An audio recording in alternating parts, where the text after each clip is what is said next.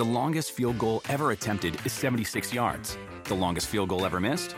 Also 76 yards. Why bring this up?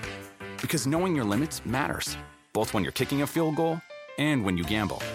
Betting more than you're comfortable with is like trying a 70-yard field goal. It probably won't go well. So set a limit when you gamble and stick to it. Want more helpful tips like this? Go to keepitfunohio.com for games, quizzes, and lots of ways to keep your gambling from getting out of hand.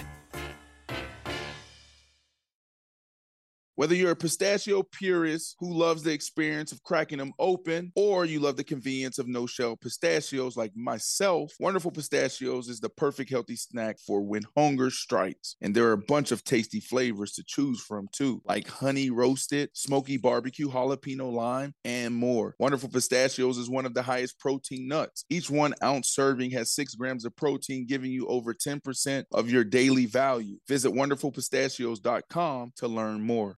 Life is a highway, and on it there will be many chicken sandwiches. But there's only one McCrispy. So go ahead and hit the turn signal if you know about this juicy gem of a detour.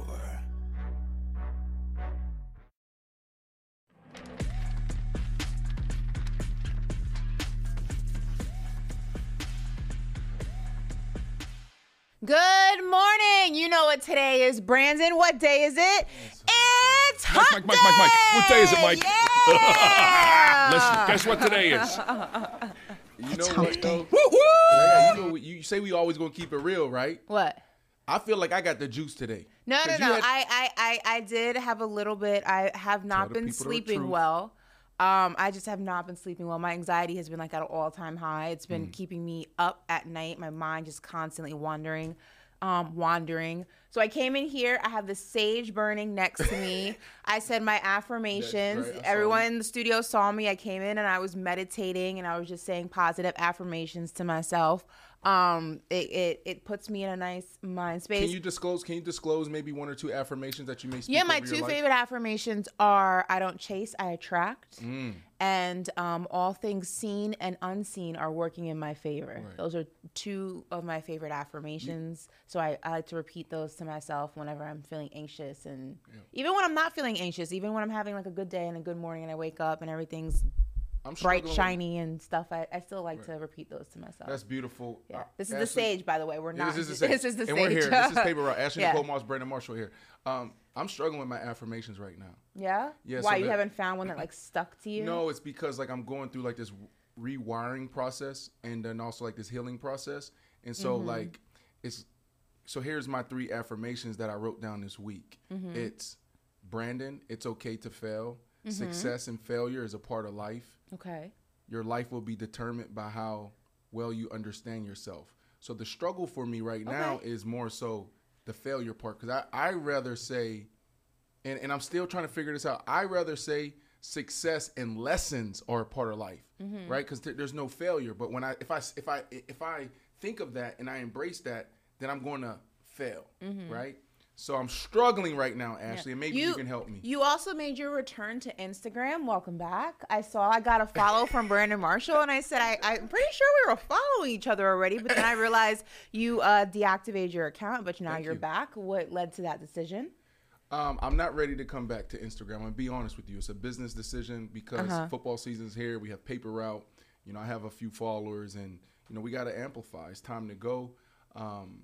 You know, but it's, like I'm on this personal journey of detoxing, so I've been off for a couple of months, and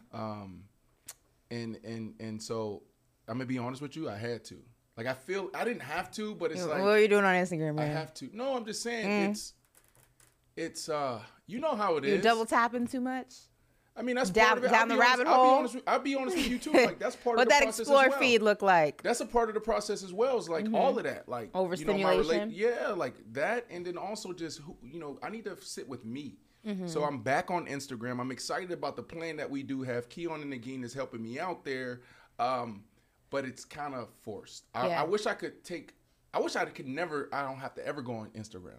Honestly, that's so funny that you say that because I was having this conversation last night with my girlfriends and I had I'm somebody who like posts on stories a lot, right? But I'm not like a poster on my feed a lot. Yeah. And I was told like that's not a good social media like practice when you're like in the media for business and da da da da. But I feel you. Like I get social media fatigue, like especially like when, you know, you want to turn your Instagram into money. Everything has to be curated. Everything has to look a certain way. It's just so exhausting and so like I can't. Listen. Before we dive into the show, I want to shout out this guy at Starbucks real quick because I went to Starbucks and my energy was off and I just was not, you know, like I said, I haven't been sleeping. And I went to go pick up my coffee and he opened the door for me. Oh, wow. He got off the line. Yep. As I was walking out, he got off the line to order and opened the door for me. And he said, "You have a good day." And I said, you know what? That really made my day, my morning. So chivalry is not dead, ladies. People do still open doors. Gentlemen do still exist. We are going to dive. Absolutely, we do. Absolutely. But that was a great story. Brandon, do you open the door for random women? Random women, all ages, Okay. 100%. My mom, my daughter, you know. Women lady. you don't know, though. Yes. Okay. Absolutely. You just like, let me get that for you. That's 100%. very. What about you, Keon? Do you open the door for random women? Keon come from that same. Keon never opened the door for me. He raised right. You know what you said to me after you were leaving? I know I did. I was on one yesterday. But I'm a lot calmer. Namaste. My sage is burning. We have a great show today, everybody. So let's dive right into it. Breaking news last night or yesterday afternoon, wherever you were in the world. Travis Kelce is uncertain for Thursday night football. So Chiefs head coach Andy Reid told reporters yesterday that Travis Kelce hyperextended his knee at practice and his status for Thursday night's opener versus the Lions remains uncertain. This is a big deal. Obviously, everybody plays social media doctor, Twitter doctor, armchair doctor, whatever you want to refer to it when things like this happen. And Ocho Cinco, Ocho versus Science, had this to say about Travis's injury. He said he'll be okay once he gets past the gummy wobbling stage where the knee feels unstable. Takes 24 hours. Honestly, we will see him Thursday. Now, Brandon. Cap. What do you make of this? Obviously, Travis Kelce is, Hall of Famer, soon to be, just one of the best tight ends we have ever seen. Incredible shape. This is a huge loss for the Chiefs. But what do you make of Ocho's tweet? Is it just 24 hours? What's the gummy wobbling stage? First of all, explain that for people like myself who don't come from the NFL world. Listen, Ocho's my guy. Hopefully everybody knows that Ocho's my guy. We go back to our playing days. Hell, like the facility that we're in. It was built off of the backs of Ocho Cinco, Terrell Owens, Chris Johnson, Darcy Johnson, Mike Sims Walker, right? Like I started off in my house. I looked up during the year of the lockout 2010, and I saw those guys just in my backyard. I'm like, hell, I can open up a facility. So now you fast forward 10 plus years later, and I'm here, right? And then I am athlete as well, Ocho versus Science. So we have some legendary moments over the history of our relationship. One of the things that I know is true about Ocho, okay, and there's no debate about this, okay. In my time with Ocho, he won't say anything negative about an athlete. Okay. Right. So Ocho is always going to be optimistic. Ocho's always going to be positive. Every damn day you follow him on Twitter. Love this, love that, love, love, love, love, love. So Bahama when Breeze, you think about McDonald's. this, like, no, this is not okay. Travis Kelce. Could he potentially play? Yeah, but what type of Travis Kelce would you get? You're not going to get a 60, 70% Travis Kelce if he hyperextended his knee, right? And obviously there's grades to it. This is a big deal that not only affects Thursday night football, but it affects the whole season, depending on, the prognosis, the diagnosis. So going back, though, what is that gummy wobbling stage that he's referring to? So when you hyperextend your knee, I mean, it's stability, right? Like, you want stability within your entire body. So now when you hyperextend your knee, you got to just think about not having the stability, the strength, even the mobility to just be able to do simple things like run, to break down. We're talking about Travis Kelce. You know why he's Travis Kelce? And some say he's the GOAT. Shannon Sharp now, every other moment he gets to talk about Travis Kelce, say he is the GOAT. He is the GOAT. It's not because he's big like Shannon Sharp or he's big like Gronkowski. He moves like a wide receiver. That's what Travis Kelce is. Travis Kelce used to play basketball in college. He is him when it comes to that. So now you take his number one attribute away, he's not effective. And Ashley, I know we're going to dive deeper into this. I just think this is a bigger deal than what, some people may think. And then also our buddy Ocho Cinco saying that he'll see him Thursday night. Well, maybe, but maybe it's just 5 snaps. Well, before we move on from this, one more thing. Listen, they're facing the Detroit Lions Thursday Night Football. A lot of people are criticizing that matchup, myself included. Not so much for the Chiefs, but more so for the Lions. Not a knock to the Lions, just opening night material. Don't know. But now, does this change what the outcome of the game may possibly be for you? As you know, Patrick Mahomes' favorite target is who? Travis Kelce. That's right. So do you still think the Chiefs walk away with this win? Or do you see it as a possibility that the Lions can pull this one out? Listen, Ashley, I'm not ready to go out there. Why am I talking like I'm on ESPN right now? I don't know. Get crazy. I'm taking a picture of this 11-11, by the way. This is good luck. Oh, my goodness. Look, it is. It's good luck. So, Ashley, I'm not ready to really break down tomorrow's game like that. Okay. I think that's for tomorrow's show. Okay. I need to sit with this a little bit longer. But what I will say is that it can completely change things, right? Why? Because this is Travis Kelce, and you said it's Patrick Mahomes' favorite target. Now, some would say that, Patrick Mahomes entered into that Tom Brady realm. I wouldn't say Peyton Manning, but more like a Aaron Rodgers realm where they can make guys better, right? They've had so many receivers and tight ends that they threw the ball to. He loses Tyreek Hill last year. Everybody is saying, oh, my goodness, how are the Chiefs going to be the Chiefs? But he still found a way to make it to the Super Bowl and also win the Super Bowl. But Travis Kelce is his safety blanket. His safety net. And the best way, the best way to describe this is there was a play 2 years ago. And it was a gotta-have-it moment. It was 4th down. And they had no play. And they just go out there, and Travis Kelce looks at Patrick Mahomes. He says, I'm just going to get open. You understand the trust that you got to have and the type of chemistry that you have to have with a guy when the game is on the line and say, I don't have a route. I don't know what's going to happen, but I'm going to read this person. Buy enough time to just wait for me. And guess what? They end up advancing to the AFC Championship because they found a way. So now you don't have that. So it puts more pressure on a Patrick Mahomes who's still going to be Patrick Mahomes and he's still going to make guys better. He still has weapons. But this is a big deal. This is a difference maker. And you're going up against a team in the Detroit Lions that's a lot of hype. Some might say they're overhyped, but this is a really good team. And so, tomorrow we'll break it down more.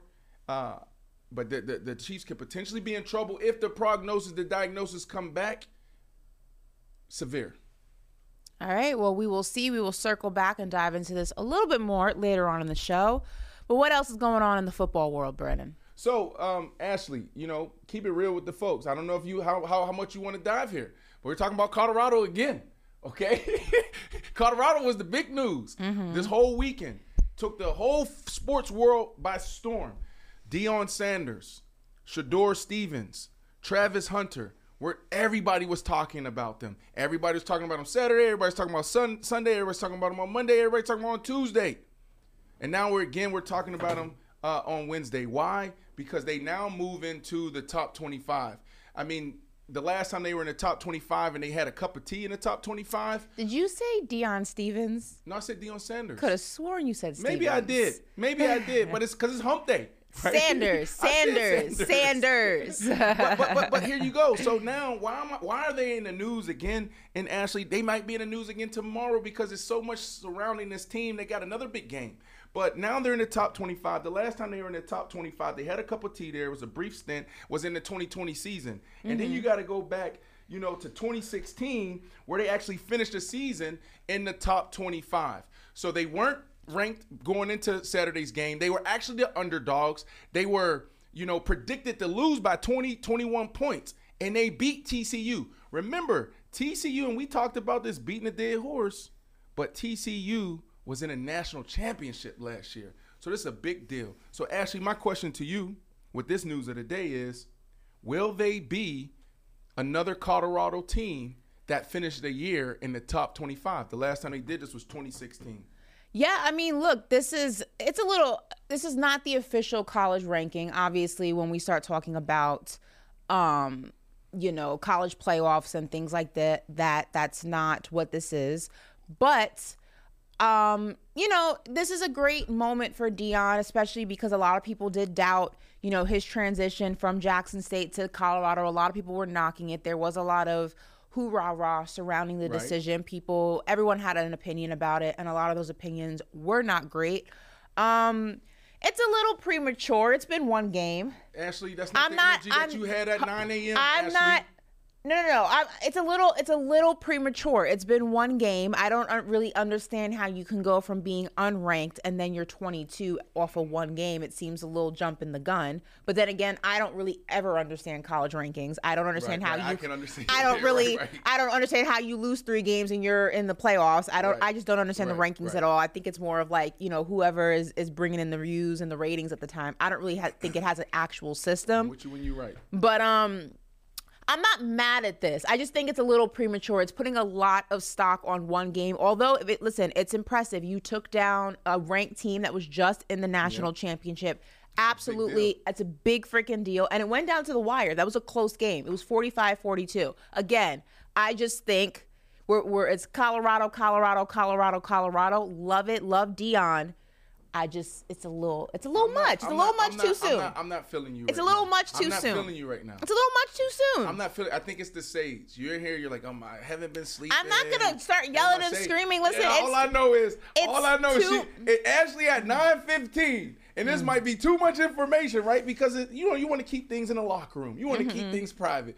But Ashley was like, "Why are we talking about Colorado again?" No, it's just too much. Everybody talked about. I just feel like it's too much too soon. It was an incredible debut. I love it. I love Deion. We had Shador here. It's been one game. It's no different than how I feel when we see guys in the summer league and it's like a bust or a superstar. It's one game in the summer league. Let's pump our brakes. So let me ask you this question while Nagin puts up the board for us here. When we had Shador in here, was there anything that jumped out? Like when you were watching the game, was there any parts of the interview that you went back to like, oh, he said that or? Yeah, Travis Hunter. Remember I said to him that he threw a dime to him during spring football at the time. And it was the whole thing where I asked him, what's going to be the biggest transition for you going from Jackson State, an HBCU program, to a larger scale program. And he said, the altitude. He wasn't worried about anything else. He wasn't worried about anyone else. I think that, just speaks to his mindset. It speaks to what they instill in him, Deion and his family and how he's grown up. He's just ready for the moment. And I think that it's one thing to be ready for the moment and to keep the receipts and, to, harbor. He is the moment. He is the moment, but I think it's one thing to keep the receipts and talk a lot and have that arrongance and that cockiness, that stuff about you and not deliver results. He does both, which is why he's a problem. That's right. Ashley, listen, when we... I'm getting goosebumps thinking about this conversation, private conversation, but I can share it with everyone that I had with Deion. We did that interview, right? Deion called me after and he said, thank you, right? This is Deion Sanders. He's so busy, right? He said, thank you, man, because, it's a village. It takes a village to help with all the kids and all the babies. This is how he's talking to me. And he's saying, my son, this is Deion Sanders, prime time. Prime time. Has 3-4 different names. And he is the moment. He is, some might say he might be cocky at time or he's just super confident or some say he might be cocky.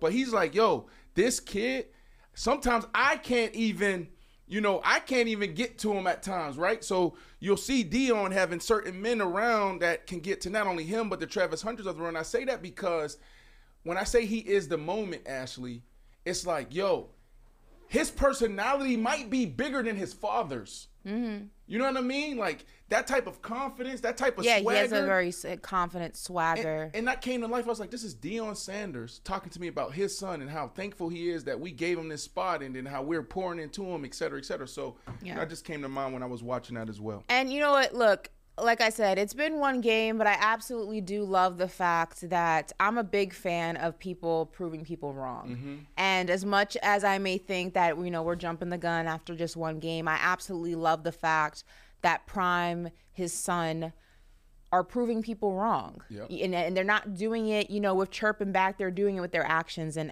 I love that. I respect that. And I'm excited to see this team. I will be watching every single game that they play this year. And JP, I'm very much invested into this season. JP, one of our producers, I just want to say we just got 10 minutes out of Ashley Nicole Moss talking about Colorado for 3 days in a row. Listen, you're welcome. Colorado, did I say Colorado. Colorado. Colorado. Colorado.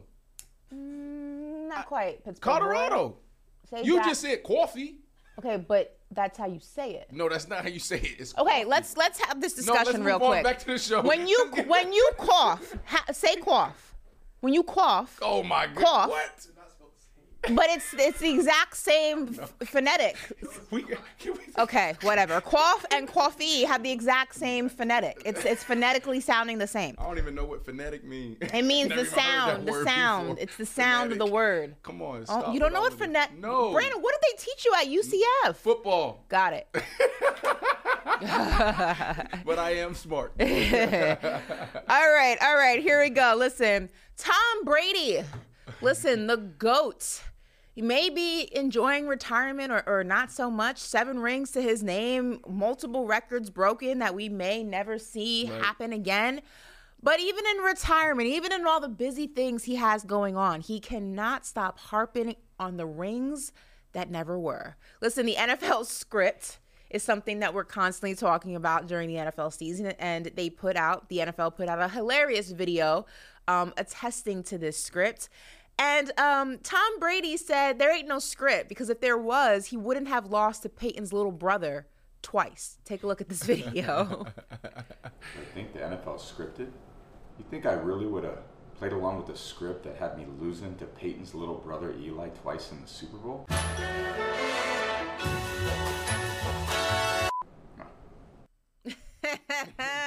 I love funny Brady. Brady has a dry sense of humor. It's not like a ha ha ha. It's very much like his sense of humor reminds me of my dad. It's a very dry sense of humor. Like he says things there's not a lot of inflection in his voice when he says it, but they're funny. They're off cuff. But it's true. Like I think Brady's a perfect example of somebody like he would never have played along with a script that had him losing twice in the Super Bowl to Eli Manning of all people. You know what I love about this, Ashley, is that there was real beef between Brady and the Mannings, right? Remember, there was a it real beef or was it? Yeah, remember there was I don't know if it was Spygate or Deflategate, but it was one of the gates, and there was some recordings that came out. Maybe it was his father, maybe it was him, and he was talking about how he was basically I'm better than Peyton Manning. It was him. It's about him and Peyton Manning. And he said some things like, "Oh, there's real beef, or real competition. They really competing." And he said something, or his father said something in the way where I was like, "Yo, Peyton Manning can take this really personal." But what I love about this, and what I loved about the relationship for the past 20, 25 years, is that they work together and they play together. Right? They've always acted like this. They've always been fun. Mm-hmm. They've always, dumbed themselves down, right? Knowing that there's 3 Hall of Famers. So I absolutely love this. Tom Brady, Peyton Manning, Eli Manning, they continue to just bring us beautiful jewels like this from a comedy standpoint. So.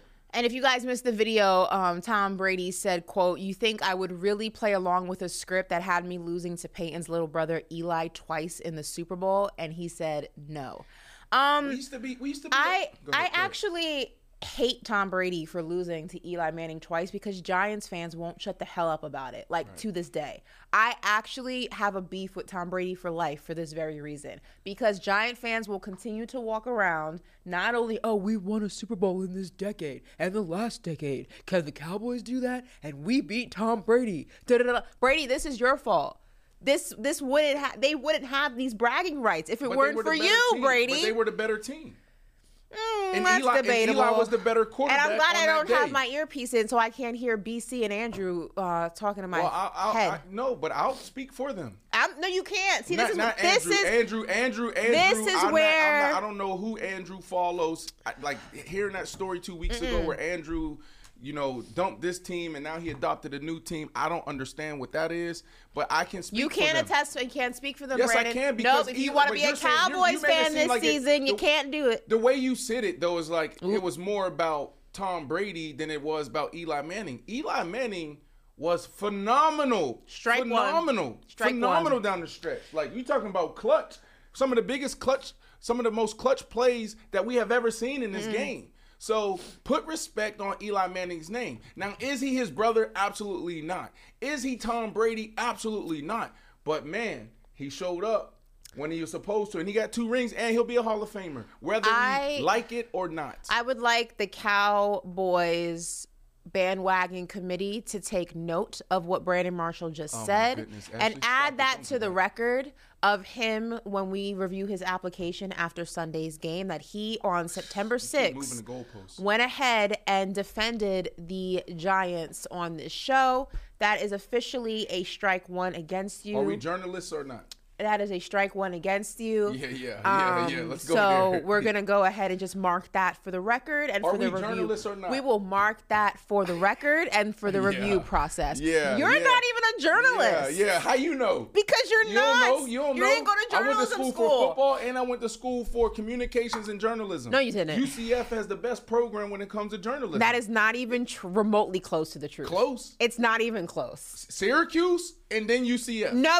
I'm not even about to argue this with you. Anyway, speaking of GOATs, Aaron Rodgers and I are like this. Aaron Rodgers may have just become my new best friend. I like this new Aaron Rodgers. I'm a fan. I was a fan of Aaron Rodgers just from a skill set point of view, but I feel like I could hang out with him and do ayahuasca and talk about UFOs because on Hard Knocks, the finale, Aaron Rodgers detailed his run-in with extraterrestrials. Listen to this. We heard this sound and we saw this tremendously large object moving through the sky, and it was like a scene out of Independence Day. Whatever the hell it was, I don't know, but it was definitely unidentified. It was definitely flying. It was definitely a large object. Aaron, I believe you. We could have, I would love to sit down with you and have this conversation. I wholeheartedly believe you when you tell this story. Aliens are real. We've had this conversation on this very show. You guys know I'm very big into the stars and energy and the galaxies. You're an environmentalist. Aaron Rodgers, you and I can sit down for just an hour. Drink ayahuasca and talk about UFOs. This is my kind of guy. This is my kind of guy. First off, you can't drink ayahuasca and then have a conversation. I feel like you go into hallucination. Not if you do it with somebody a shaman. Have you done it? No, but I've researched it. Ashley, no. Listen, this is my kind of guy. I had some interesting people like, yo, we're all going to Costa Rica. I love Costa Rica. It's a small group. Mm-hmm. It was like an elite group. Like this is when I was like, yo, what they call it, the Illuminati and those little groups. I'm like, yo, that's a real thing, because all of a sudden these people start inviting me to weird things like this, and so they're like, yeah, this is how it's going to be for 3-4 days. I was so scared, so frightened. So I've never done it before, but I don't think you can go have a conversation.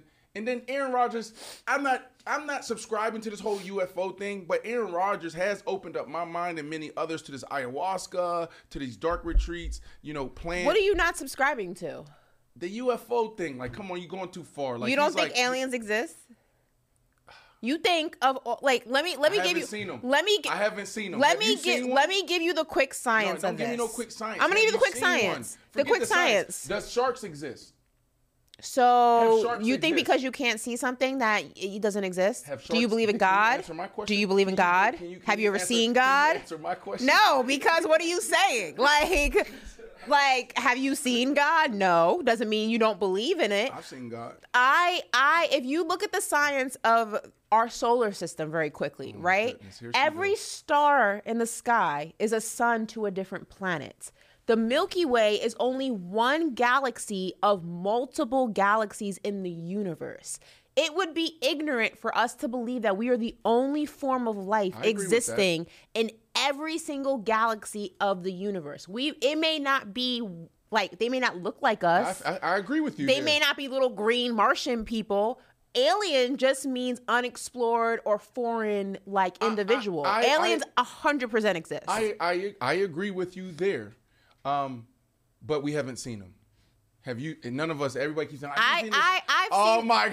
I've seen some things. Woo! I know this wasn't in the rundown. I've seen some things.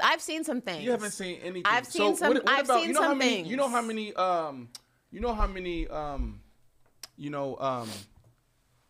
many species there are in the ocean that we haven't discovered?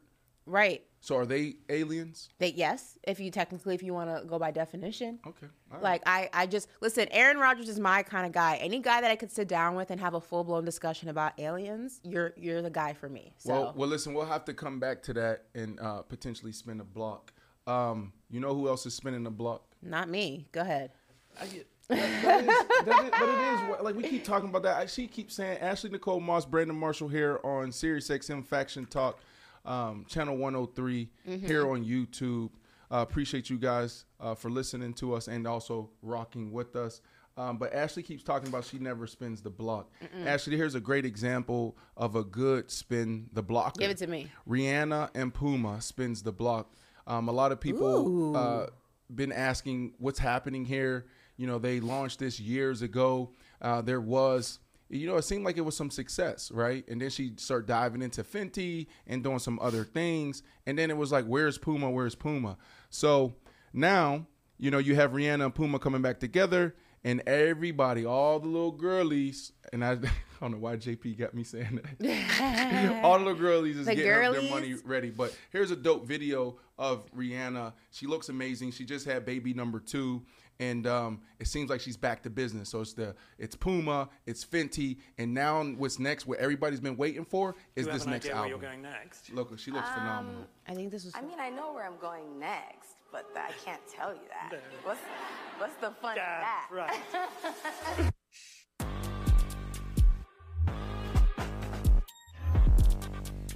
Face doesn't look pregnant. Yeah, but your snapback could be phenomenal. Like your snapback. She had that baby like 2 weeks ago. No, Rihanna had the baby like 6 weeks ago. The snapback is crazy in other areas, but it's just like the tummy for some that it may take a little bit more time. Some women even need a little mommy makeover, a little tummy tuck because of what happens there. I wouldn't know, but well, you gonna have to learn. What are you 30? Mm-hmm. You got babies in the future? You know what they said? Freezing your eggs is a wonderful thing. It takes all that stress away from you. Have you froze your eggs? Not yet, but that's the plan. So what's if ideally, if you can say I want to have babies, I want to have a family, I want to have babies, but if this is where you choose to go, like when do you want to have kids? Like 35, 36. I'm not mad at that. I'm not. Rihanna's 35. I'm not mad at that. Sometimes we have babies too early, like 30. Sometimes you're still figuring out who you are and you're still traveling the world. I would tell you right now, I would be a terrible mother right now. Like I would be maternal in terms of like I'd be very loving, but I wouldn't be selfless enough to. I'm not selfless enough at this moment in time to be a mom. Okay. And also, there's no suitors. So unless I'm having a sperm donor, no, there's no suitors that I want to have babies with. Okay. Make that clear. Okay. I'm actually very excited about this Rihanna Puma, relaunch. Fun fact: I was actually signed to Puma when the first collection came out. And I used to do a lot of influencer deals. I actually had that outfit she's wearing in the photo on the left. So I used to go to all the launches of the new collection. Wow. And I would get sent to them. I have those shoes, the Creepers, they were called. So I'm very excited to see what this new collection looked like. And shout out to Rihanna. The bag just keeps getting bigger. That was breaking news? Yeah. News? That was news, not breaking news. Yeah, that was my first big influencer brand deal, I guess, with her was Puma. You think they're going to call you back? Could they call you back? You just got They should spin the block. Yeah. Spin the block. Yeah, right. Spin the block. Listen, we're gonna switch gears a little bit, and we're gonna talk about the bromance of you and Russell Wilson, your boy, because Sean Payton wants your boy to loosen up a little bit. Sean Wickersham revealed a very interesting bit of information in his recent profile of new Denver Broncos head coach Sean Payton. He said that he told Russell Wilson that he needs to salvage his career and in order to salvage his career, he needs to focus less on Russell Inc., saying, quote, "Will you effing stop kissing all the babies? You're not running for public office." So look, something I say often on the show, and a lot of us say, it's like, look, I'm with you when you're right. Mm-hmm. And I'm with Sean Payton when he's right. Now, there's more to it. I think that, when we make it to this type of level that Russell Wilson has climbed and been sitting at for 10 years now, mm-hmm. You need people that can sit back, watch, analyze, and give you the real, right? You hear people all the time say, oh, don't have yes men around you, don't have yes women around you. And I don't think that's the case with Russell. I do think there's people in his life that keep it real with him. But this is a really good thing for Russ because, look, he won the Super Bowl. I'm not sure if he was the MVP of that Super Bowl, but he won the Super Bowl. He's been the most winningest quarter. He's the most winningest quarterback through 10 years. So he's had a lot of success on the field. We all know that. He married a supermodel, a superstar in Sierra, right? Like, that's a big deal, and their love is real. You understand? Like, I've been around them too, and it's real. I love the relationship that they have and what they have built. And then he's had a lot of success off the field as well with, building companies. And so Russell is, I would say Russell is on the path to becoming a mogul. Who's a mogul? Tom Brady does it quietly. You see Peyton Manning, which Peyton Manning is doing with Omaha Productions and other ventures. There's LeBron James. They do it. But it's like you got to do it at the right time, right? And you also got to know when to add and when to subtract. And so Russell's in this pivotal moment in his career where it's like all those things are easier when you're winning. So if you're winning, if you're the Russell Wilson that we saw the first 6, 7 years, 8 years, the production companies, the apparel brands, you becoming an owner, all of that stuff becomes easy. Think about the journey of Russell Wilson the last 2 years. The last 2 years, it's been a lot of negativity. It's been rough, right? You got people saying, like, who is this guy? And they're questioning Russell Wilson. So naturally, Russell's going to come back around and say, like, no, I got to protect myself. I got to protect my image. I got to protect my family. I got to protect my future. You got to control the narrative. But if you do too much of that, that can hurt what you're doing on the field. And if that hurts what you do on the field, then it hurts everything. So for Sean Payton to be in Russell Wilson's life in this moment, talking like that, put that back up. Let's put that back up there. That's big. This is what Sean Payton does. Sean Payton is in that same category as Bill Belichick. Sean Payton is in that same category as Bill Parcells, as Mike Tomlin. There's only a handful of coaches still to this day, Todd Bowles, even Pete Carroll in his loving, kumbaya, LA vibe way. There's only a handful of coaches that can talk to superstars this way.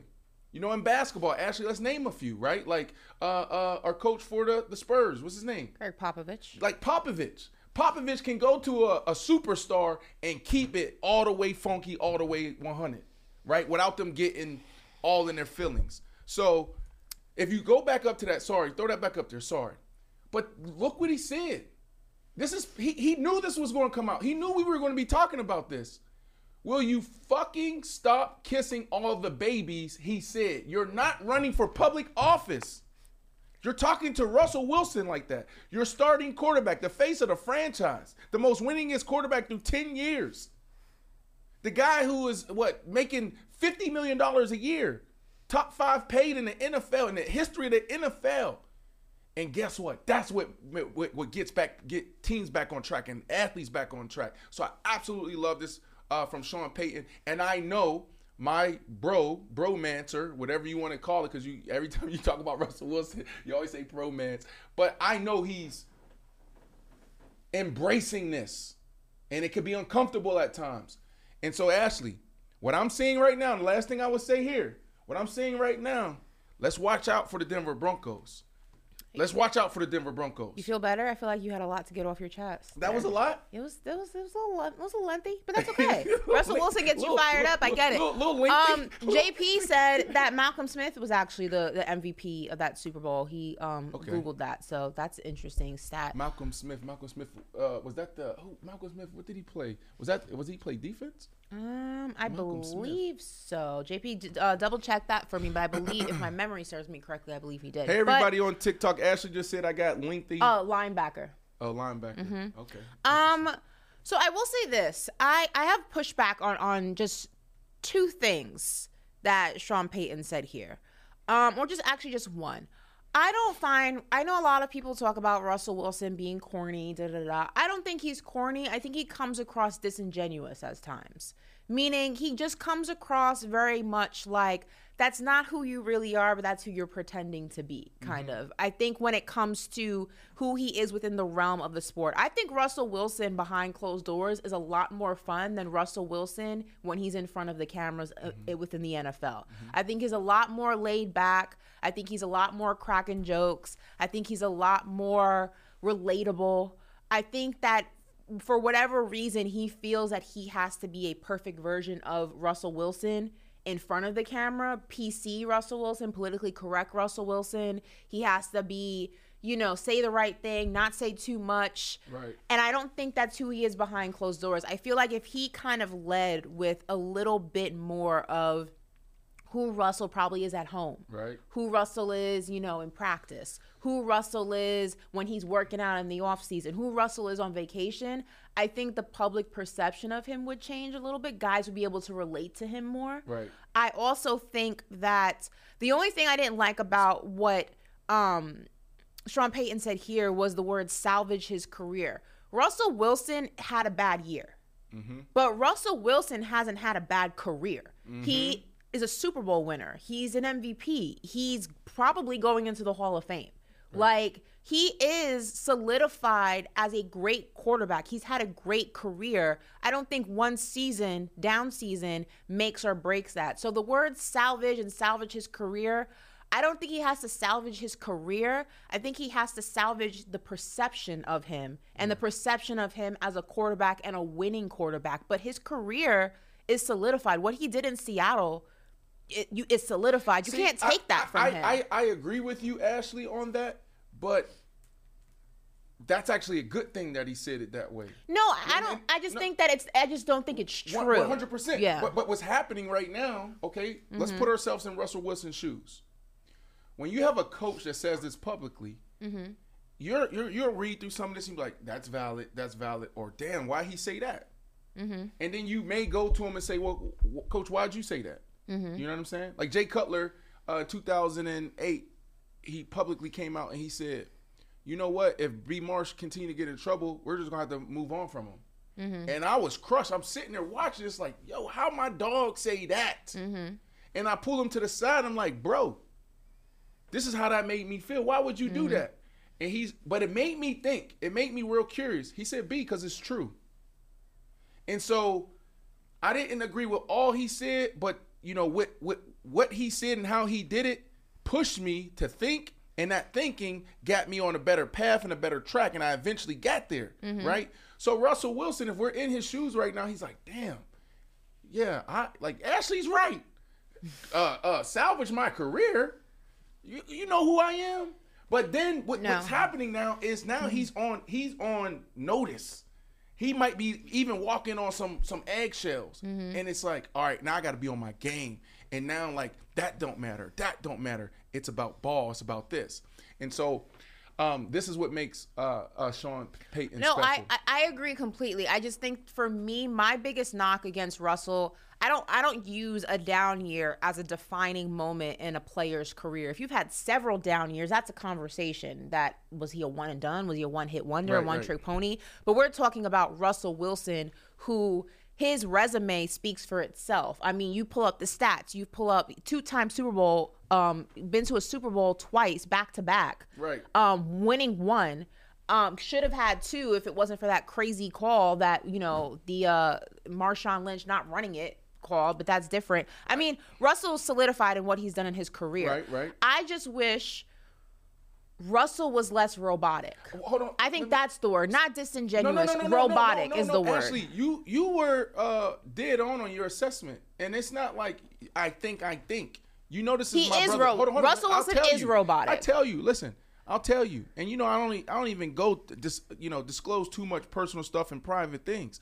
Russell Wilson is amazing when we freaking in Cabo. He's amazing when you're at his crib and we're training and we're out to dinner. He is amazing. But you got to understand that, like, not just Russell Wilson, it's like LeBron James. Do we always get the most genuine version of LeBron James? I'll tell you right now, who LeBron is on camera is who LeBron is behind the scenes. Really? He is that what person. about this? Why the hell, like, and this is just something like just very interesting and very he is that person. petty, but LeBron James is not trying to control his narrative. LeBron James, like they keep saying, every time he has a book in his hand, he's always on page 1. I mean, it's funny, but I'm saying LeBron's mannerisms, the way he talks, the way he speaks, the way he carries himself, that's LeBron if you saw him outside of the game. Okay. Like Russell he flips a switch almost, and I feel like Russell has a lot more about his personality that's endearing that he like if a reporter, if you're in a post conference after a game and a reporter says something crazy to you, I want to hear Russell say, we're not talking about that right now. I'm not dealing with that. Like I don't want to hear him say, yeah, we're just going through a little bit of a rough. No, like give me a Tom Brady answer, call him out. Okay, so I bring up. We're not worried about that. The reason why I bring up LeBron, and I'm gonna get to that. Let me write down because I can forget some stuff. All right, post game response. Okay, boom, I got that. LeBron James, is he not strategic when he steps in front of the camera? Strategic in what way? LeBron controlling his message, controlling his narrative, understanding what he's trying to accomplish, understanding where he's going tomorrow, where he's going in 5 years. Is LeBron James strategic? That's the whole clutch machine. And I'm not trying to argue with you, but I'm just trying to. Yeah. That's the whole clutch machine. But LeBron's personality is the same. Okay, but is he strategic when how he moves publicly and how he conducts himself in those post game interviews? Yes and no, but it's yes and no, because is he strategic about maybe? Ashley, he is. Yes and no. His person, he'll curse. LeBron will curse. LeBron will give you what you just said. But now you're talking about Russell Wilson. Don't forget who Russell Wilson is. This Christian, his faith, his religion. That's who he is. I agree. So.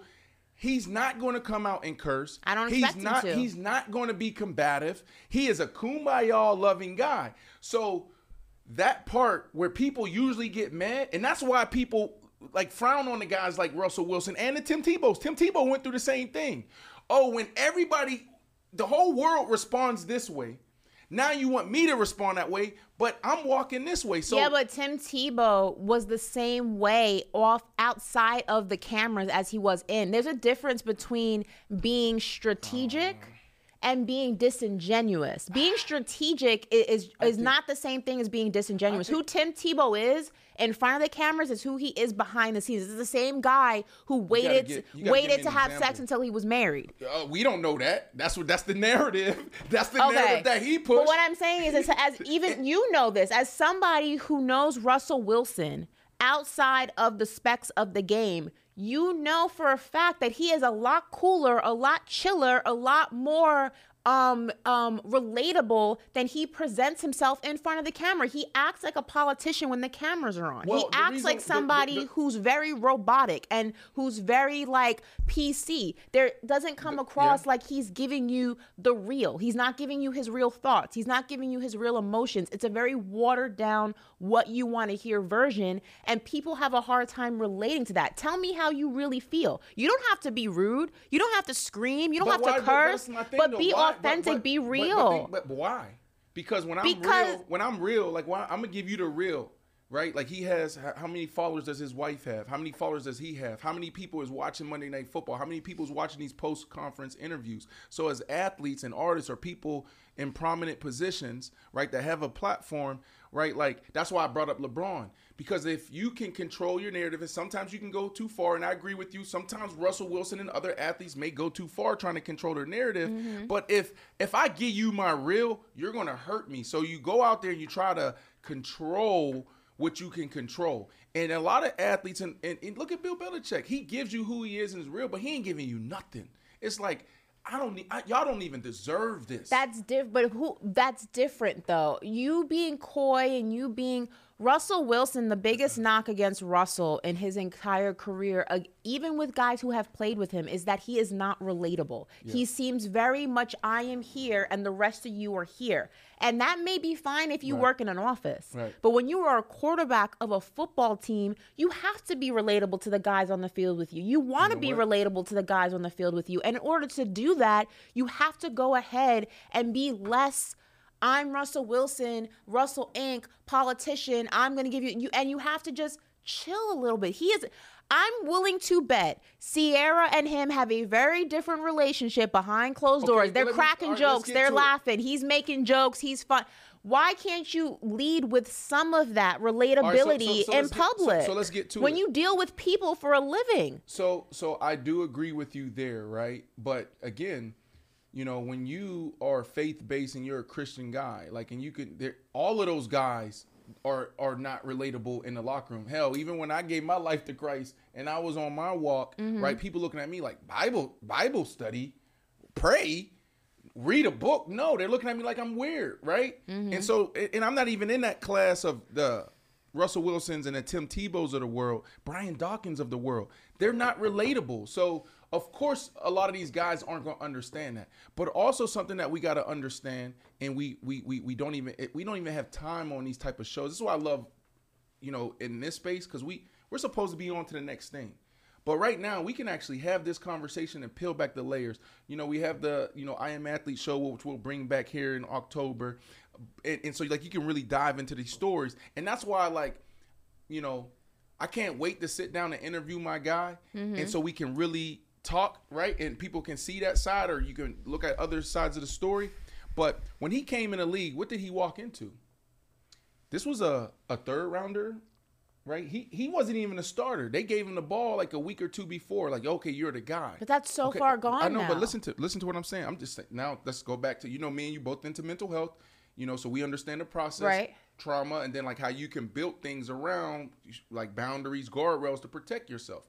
So when he came in, and I never talked to him about this, you know, but there's speculation and there's stories out there, but wasn't there disrespect in the, you know, guys disrespecting his past marriage, right? His teammates, right? Remember Richard, like, people don't understand the Legion of Boom. These are like the competition and the like, you're talking about the fights every single day that the offense went through against the defense was legendary. It was like the Pittsburgh Steelers. They're on one team now. The Pittsburgh Steelers, okay, versus the Cincinnati Bengals or the Cleveland Browns. Like, legendary, but they're on the same team. And I'm saying that because I have some information, and it's like, think about all these people that's standing up saying, well, Russell Wilson this, I play with him, Russell Wilson that. These are guys that every day was totally disrespectful to Russell Wilson. And so now he built a border around himself to, like, protect himself in that environment. And now the Legion of Boom is gone. Now he can morph and evolve into the leader. Now I'm the guy. And so I say that because I feel like, you know, there came a time where he had to figure out how to survive in that locker room. And then once those guys was gone, it's like, okay, now who am I, the leader? So I just think there's more to it of why Russell Wilson moved the way he moves. And now he's in Denver. But you having up a barrier to protect yourself and to protect your peace and things like that is different than not being relatable. We had this conversation with Matthew Stafford. Matthew Stafford is having a hard time relating to his young wide receivers, and it is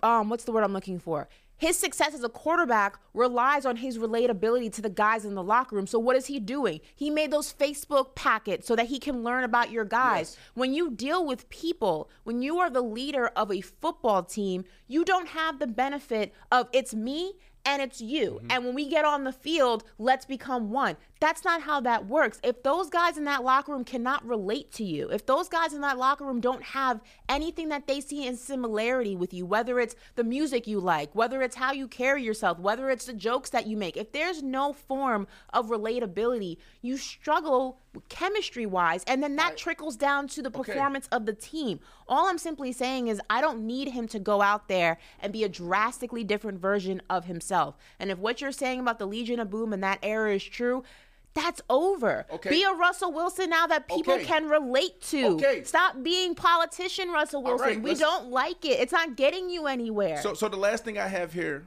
in response to what you just said, and then if you want to, we can move on. Really good conversation. The Russell Wilson in Denver story is totally different than the Russell Wilson in Seattle story. The Russell Wilson in Denver story, he is more relatable. He is connected to his teammates. He's flying his teammates to San Diego. They're training. They're flying all over the place. He's going out to dinner. He's doing so much more. Why? Because of what Sean Payton just said. Throw this back up there real quick. Coach Payton said what? Stop worrying about your effing, what'd he say? Russell, it's an eye-opening tidbit from Seth Wickersham. Okay? Terrific piece on Broncos head coach Sean Payton, who shared his very point message to Russell Wilson. What are you reading? He told Russell Wilson to salvage his career, he needed to focus less on Russell Inc. Will you effing stop kissing all the babies, he said. You're not running for public office. So let's break that down. He cares about what people thinks. So now he goes from Seattle to Denver. So now he's actually probably overdoing the whole connecting with guys in the locker room thing. The reason why it's a problem in Denver is not because Russell's not connecting with the guys in the locker room. It's not because he's not relatable. It's because he's not winning. When you go out there and you get this special parking spot, if that's true, if your wife can come to the game and she has a special whatever because she's Sierra, she probably should have more security, or because she has her own fan base. When you do that, when you have your own PT coming into the locker room and other guys don't have that, which Tom Brady has, Peyton Manning did.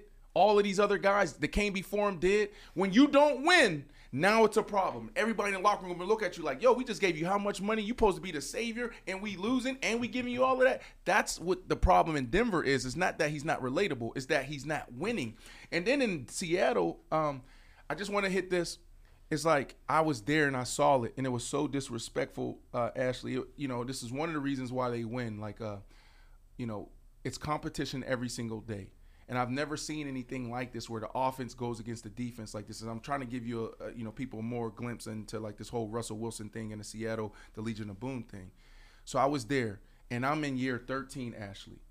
And, my career is pretty much over. All right. But I'm still, listen, I'm still me. I'm still one of the best receivers statistically, that ever come in the game. And I just say that this is just real. This is real. Okay, I hate talking about myself that way, but it's real. So I'm sitting there, and Doug Baldwin's also in that same group, and Doug Baldwin is really good. But Doug Baldwin, I'm sorry, you know what? I'm going to cocky right now. I'm going into me. Doug Baldwin ain't me. We go out to practice, and we're competing in one-on-ones. I help a DB up, shake his hand. I say, good job. We get in the meeting room, we watching film. I'm sitting all the way in the back and all the young dudes in the front. And I'm kicked up just watching film. Doug Baldwin sitting in front of me. He turns around to look at me. He say, we don't do that. We don't fucking shake their hands. Don't ever do that shit again. And this is me. I'm like, oh my goodness, he put me in a situation. Like, why are you talking to me like this? But I understood in that moment. I was like, this is their culture. And I kept my mouth shut. I said, okay. And I ain't say nothing. But I felt some type of way. I'm like, damn, dog. Like, why are you talking to me like that? Like, I'm 13-year vet. We got a good relationship. And then you curse at me and you jump on me like that, knowing that I'm liable to stand up and slap you in the head. I should have slapped him in the head. In retrospect, I should have slapped Doug Baldwin in the head. But see, I ain't come in as myself. I came in like, let me dumb myself down. I should have slapped him in the head, and I probably have been cut the next day. But that's just like, well, listen. Doug, I should have slapped you in the head, boy. I'm telling you, I love you, boy. I love you. You know what I'm saying? Ain't no more beef. And it's my first time getting this off my chest. Ashley, can I get 30 more seconds to get this off my chest? I should have slapped you in your head, boy. That was real disrespectful. And you put me in a situation knowing that I'm at the tail end of my career. One mistake, my ass is on the next plane out. Like, come on, bro. Come on, bro. I was a good law-abiding citizen in Seattle. And you put me in position. To slap you in the head. Sorry, Ashley. Well, listen, speaking, I got the stage going. It's going. Is it working that way, or do I need to go like this? This is what Kyrie did to us. Yeah, smudging. Just breathe it in, breathe it out. I love you, Doug, but I should have slapped you in the head, Doug. Speaking of slapping, speaking of cussing, speaking of all that, Shakur Stevenson, Brandon, what do you got for me? All right, so now you want to go to fighting? I mean, we're on the topic of fighting, so we might as well transition. That's a great transition. Thank you. The reason why this is news is because it isn't news. Shakur Stevenson and Frank. Is it news? Yeah, it's like, because like Shakur, we don't want to see Shakur Stevenson and Frank Martin. We want to see Shakur Stevenson and Devin Haney. We want to see Shakur Stevenson and Gervonta Tank Davis. And there's all this chirping for the last 7-8 months, these super fights. Now you got the superstars. Boxing is back. People are putting their O's on the line. Guys ain't running from each other. We don't want to see Frank Martin. Now, I respect Frank Martin. Frank Martin right now is 28 years old. He sits with 18 wins, 0 losses, 0 draws. So he's not... he's still good. This is not an easy fight for Shakur Stevenson, okay? But this dude, he's not that active. He's 28 and he only has 18 fights, professional fights. So like, yeah, okay, great. They may fight in November. They may fight in December. You know, will I watch? Yes. Am I going? No. I'm not going to this one. But when Shakur Stevenson and Devin Haney sign on the dotted line, I'm there. And you're going to be there too, Ashley. We're going to be sitting right there on like the 7th row. They don't even say 1 through 7. Is Haney ducking him or something? I don't know who's ducking who, but there's a lot of ducking happening between Shakur and Devin. I know Gervonta, you know, he need a little warm-up fight. He had to sit down for a little bit. But I know personally talking to Tank, he's like, yo, I want boom, boom, boom, boom, boom, and this is where I'm going. Shit, we might only see 3 more fights out of Gervonta Tank Davis. I know where his mind's at, but I don't know where Devin Haney's mind is. I know where Shakur Stevens' mind. Now, he say he want it right now. So Devin Haney is the fight. That's why I'm saying, Ashley, that it's news, but it's not news, right? So this fight is not news. The news is, when are we going to see Shakur Stevenson and Devin Haney? So... All right. Somebody said Haney is a track star. He just keeps running fast. Yeah, thank you for the backup there. And I don't even know Devin like that. You know what I'm saying? And I think he's an amazing person. He's very strategic. He is him. He's great. But, like, man, this era, y'all are here. You know, so I think a lot of us are excited to see Shakur Stevenson, Devin Haney, and Gervonta Tank Davis just get after it. The longest field goal ever attempted is 76 yards. The longest field goal ever missed? Also 76 yards. Why bring this up? Because knowing your limits matters, both when you're kicking a field goal and when you gamble. Betting more than you're comfortable with is like trying a 70-yard field goal. It probably won't go well. So set a limit when you gamble and stick to it. Want more helpful tips like this? Go to keepitfunohio.com for games, quizzes, and lots of ways to keep your gambling from getting out of hand. Life is a highway, and on it there will be many chicken sandwiches. But there's only one McCrispy. So go ahead and hit the turn signal if you know about this juicy gem of a detour. Look around. You can find cars like these on AutoTrader. New cars, used cars, electric cars, maybe even flying cars. Okay, no flying cars, but as soon as they get invented, they'll be on AutoTrader. Just you wait. AutoTrader. Walmart Plus members save on meeting up with friends. Save on having them over for dinner with free delivery with no hidden fees or markups. That's groceries, plus napkins, plus that vegetable chopper to make things a bit easier. Plus, members save on gas to go meet them in their neck of the woods. Plus, when you're ready for the ultimate sign of friendship, start a show together with your included Paramount Plus subscription. Walmart Plus members save on this plus so much more. Start a 30-day free trial at walmartplus.com. Paramount Plus Essential Plan only. Separate registration required. See Walmart Plus terms and conditions. Well, we are going to go ahead and transition back to football, and we're going to talk Mike Evans and the saga that is happening with him and Tampa Bay. They may or may not be headed for a breakup. Only time will tell, but Bucs wide receiver Mike Evans is, quote, likely playing his final season in Tampa Bay after contract talks hit an impasse, per Tampa Bay Times writer Rick Strode. Now, it is believed that Evans is seeking a contract similar to Rams wide receiver Cooper Kupp's $80 million deal, with $75 million included. Now, there has been an update since this story originally dropped. Mike Evans set a contract structure to the team that would be, quote, acceptable to him in order for him to stay in Tampa. That is according to Josina Anderson.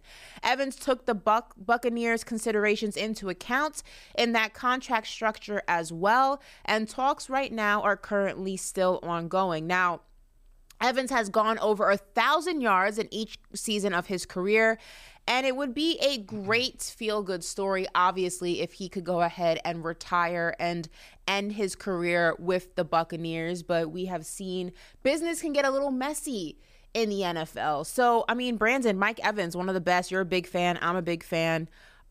We spoke about, can he have another 1,000-yard season? Obviously, Tom Brady is no longer his QB. It's now Baker Mayfield's, but if anyone can do it, despite that, it's Mike Evans. I mean, contract talks during the season are exhausting. They are for the athlete, right? Because when you wake up every single day, you're putting your body on the line. Now, I'm not going to go that extreme and say, you know, you're putting your life on the line. A lot of people say that. I think in boxing that's true. You know, in football, over the last 40 years, we've seen maybe 2 incidents, Damar Hamlin being the most recent one. But, like, Mike Evans can go out there today in practice, not even a game, and do what Travis Kelce did. So now you say you hyperextend your knee, right? So let's say you hyperextend your knee, but you're negotiating for a contract, and now you're going into year 10. The team is going to say now, hold on. We can't give him that money because we don't even know how he's not going to produce this year, and we don't even know how, you know, this is going to affect him the next year. So every day as an athlete in a season, as a ball player, you're thinking about, damn, could this be the day that I roll my ankle and contract negotiations stall? Could this be the game that my knee go? So it's tough, and I love his strategy. I think he's the ultimate pro. I love watching him grow and seeing his career, you know, just flourish. And he continues just to be – he's one of the most consistent players we've ever seen in a game, right? And I think that, yeah, like this is the great approach. Look, if we don't get it done by Saturday, negotiations are off. But what is he telling us there? And I don't know. I haven't talked to Mike, but, like, is he potentially saying that doesn't mean my business is stopping? Because, like, you got until October to trade me. And so now you got to start thinking about, if they don't get this done by Saturday, who can step up? Could the Jets step up? Could the Giants step up? Because there's a few teams out there that will go out there that has the cap space and that's in position to go make a move and could potentially be right where they need to be come real football, and that's post Thanksgiving.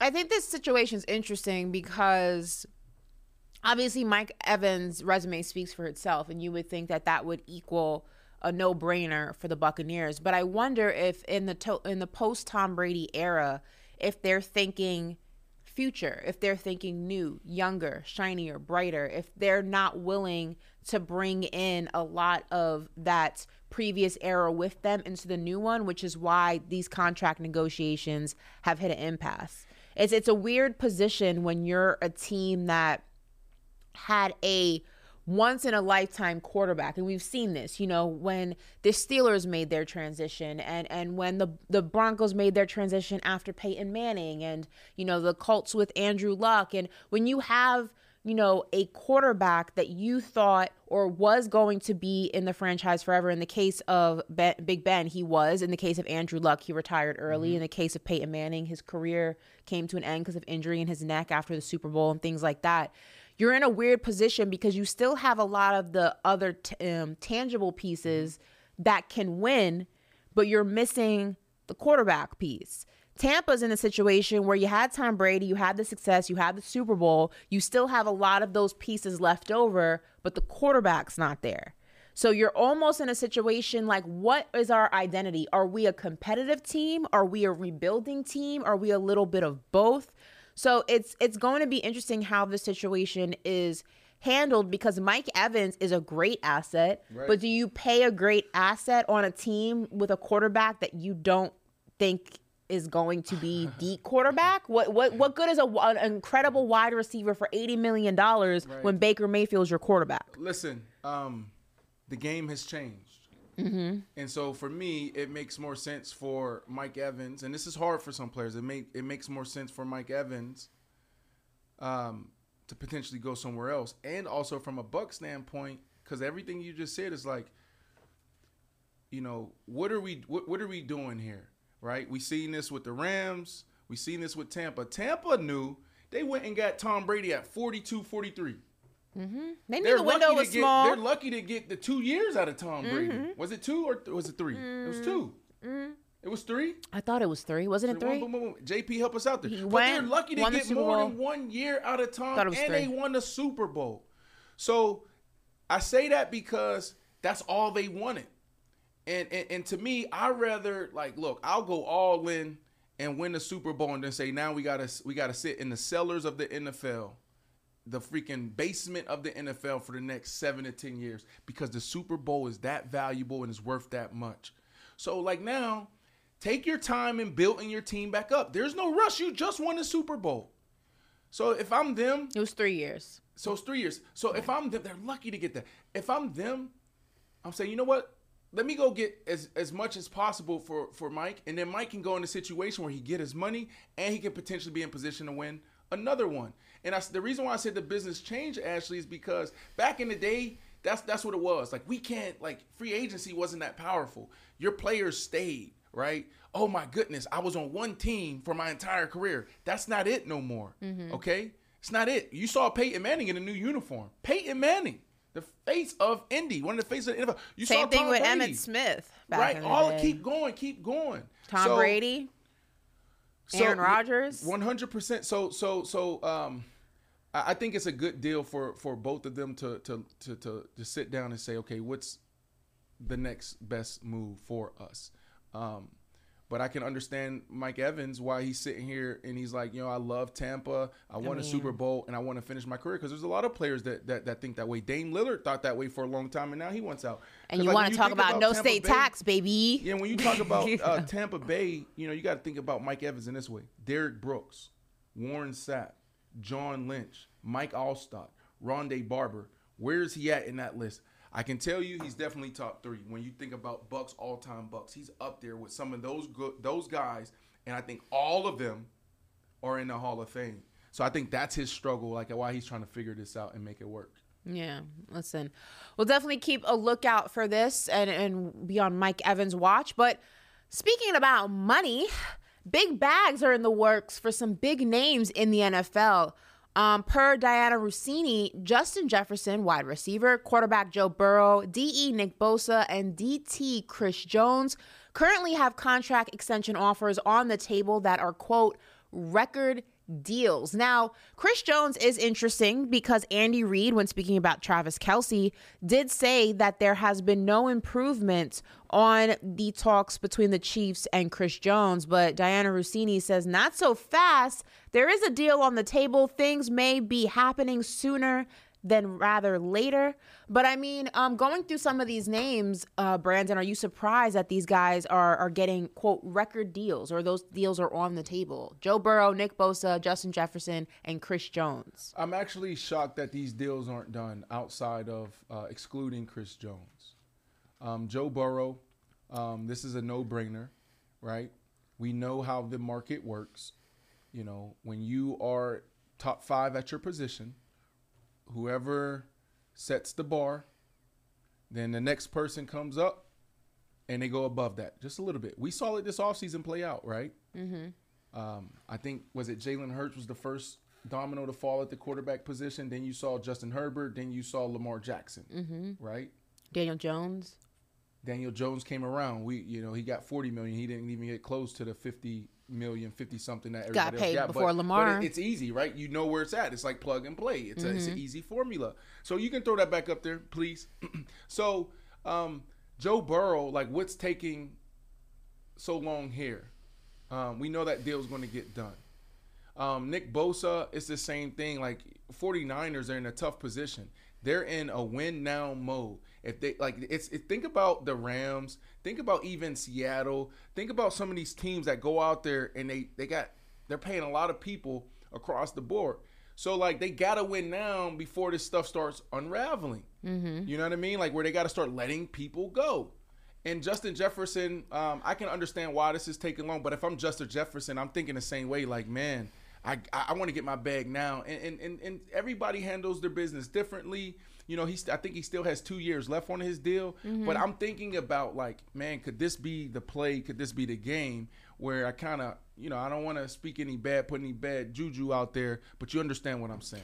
Well, to dive into this a little bit more, first, it is interesting to see Nick Bosa. Obviously, Chris Jones is a name that, you know, he said he's willing to sit out until week 8 to get his money. And like I said, Andy Reid did say that there wasn't any movement in conversations between the Chiefs and Chris Jones. Andy Reid could also be playing coy.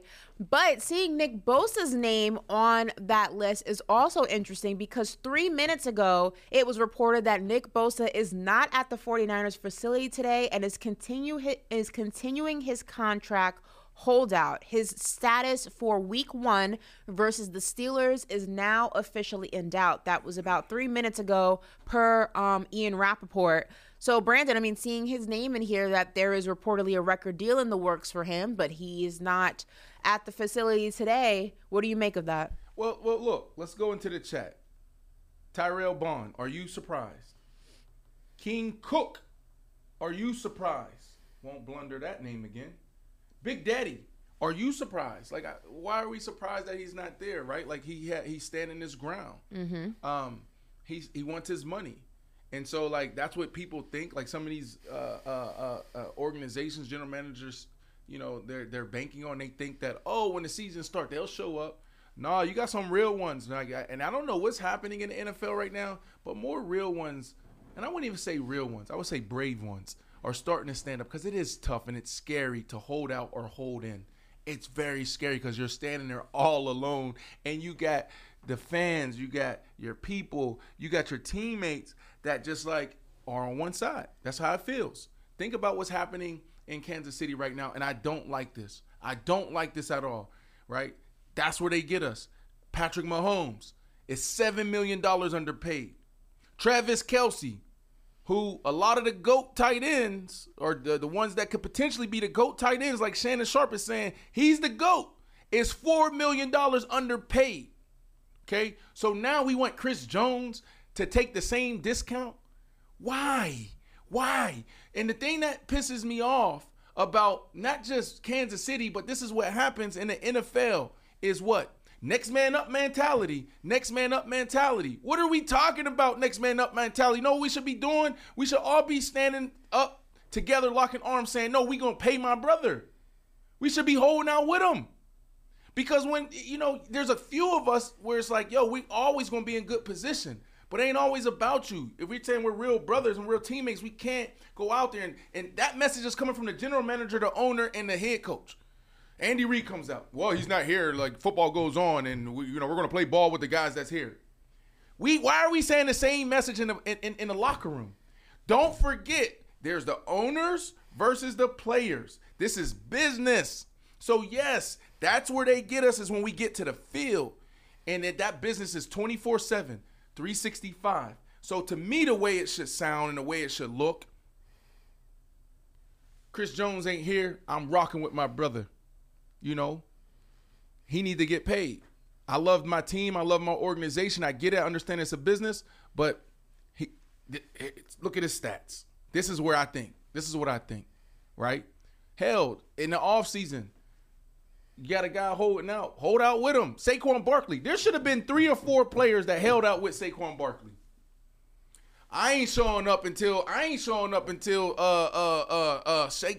get paid. Daniel Jones should have been one of them. Yes, thank you, Ashley. Thank you. Lord knows he needs Saquon. So right. But what did Saquon? His ass should have been home playing Uno until Saquon got his deal. You know, only thing he said, you know what he said?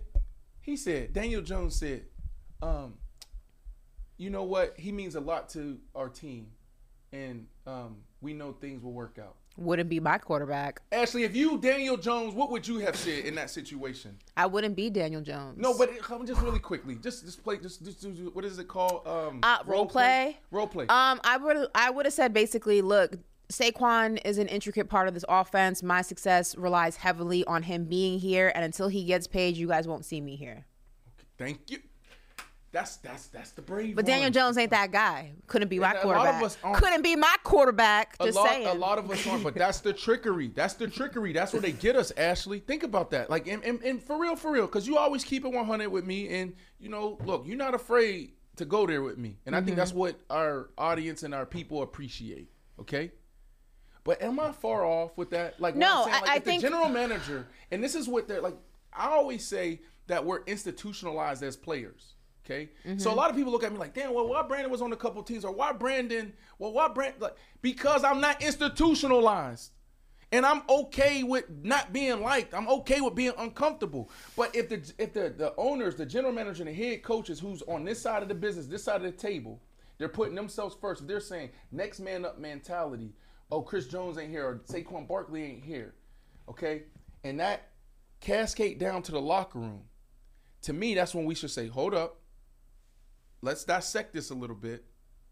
Do we stand with our brother, or do we stand with them? Why is the message year after year after year when our players in a situation, next man up mentality, yeah, he's not here, but I know the business can work out. No! Say what's right. Saquon Barkley should be paid. So am I wrong here, Ashley? No, I think that, like you said, certain players can do that. We know that there's a drastic pay discrepancy in the NFL. Not everybody is making big money. So the guys who can do it should do it. I don't expect, the third string, fourth string, fifth string guy to do that, regardless of their relationship with Saquon or whatever player it is that you plug in there.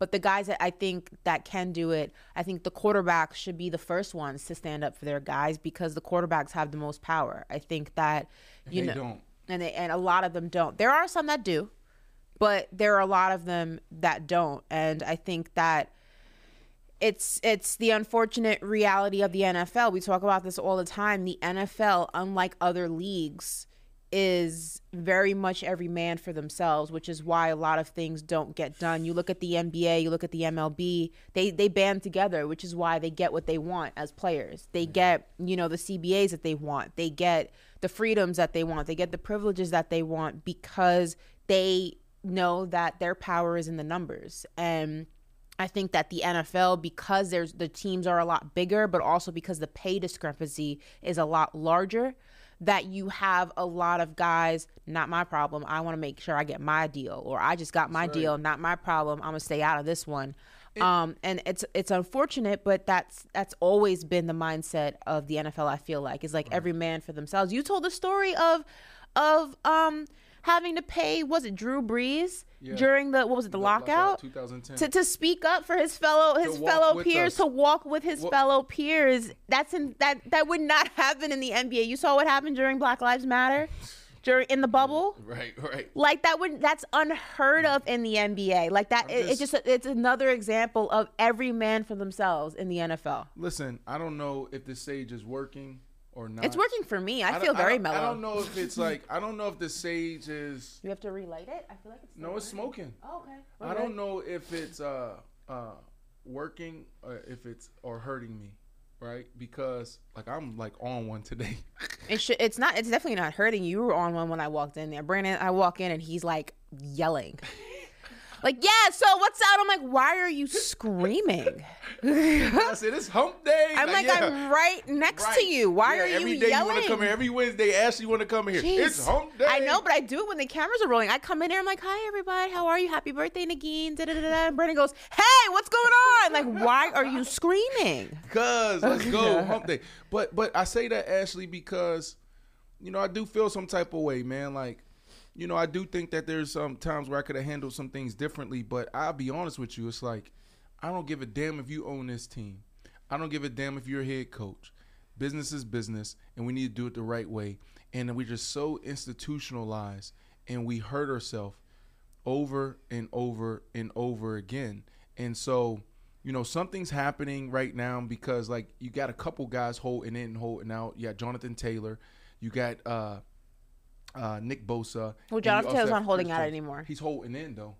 Just because the season started and he is on PUP, right? PUP, so he can't play the first 4 games. Yeah, but we don't know. He's still upset. He's not happy. I'm sure he's upset, but he also wants to get paid. And then there's a gentleman in for the Carolina Panthers as well that's holding in. There's like 5. There's 5 other stories that we're not talking. I saw somebody come out say this is like, we care more about the offensive holdouts and hold-ins than the defense, because we're not even talking about some of the defensive guys, and these are big name guys that's fighting for contracts. And they're getting savvy with their with their services. Well, speaking of the contract, I also want to ask you about one more. When we had the conversation about Arizona and having players pay for meals, and we had that whole conversation. We brought up how there are some franchises that have more money than others, and because of that, their accommodations are better. Their lunchrooms are better. Their facilities are better. Their training rooms are better. And we spoke about the Bengals, and I want to ask you: can Mike Brown even afford to pay Joe Burrow the number that is out there circulating, and that's $370 million.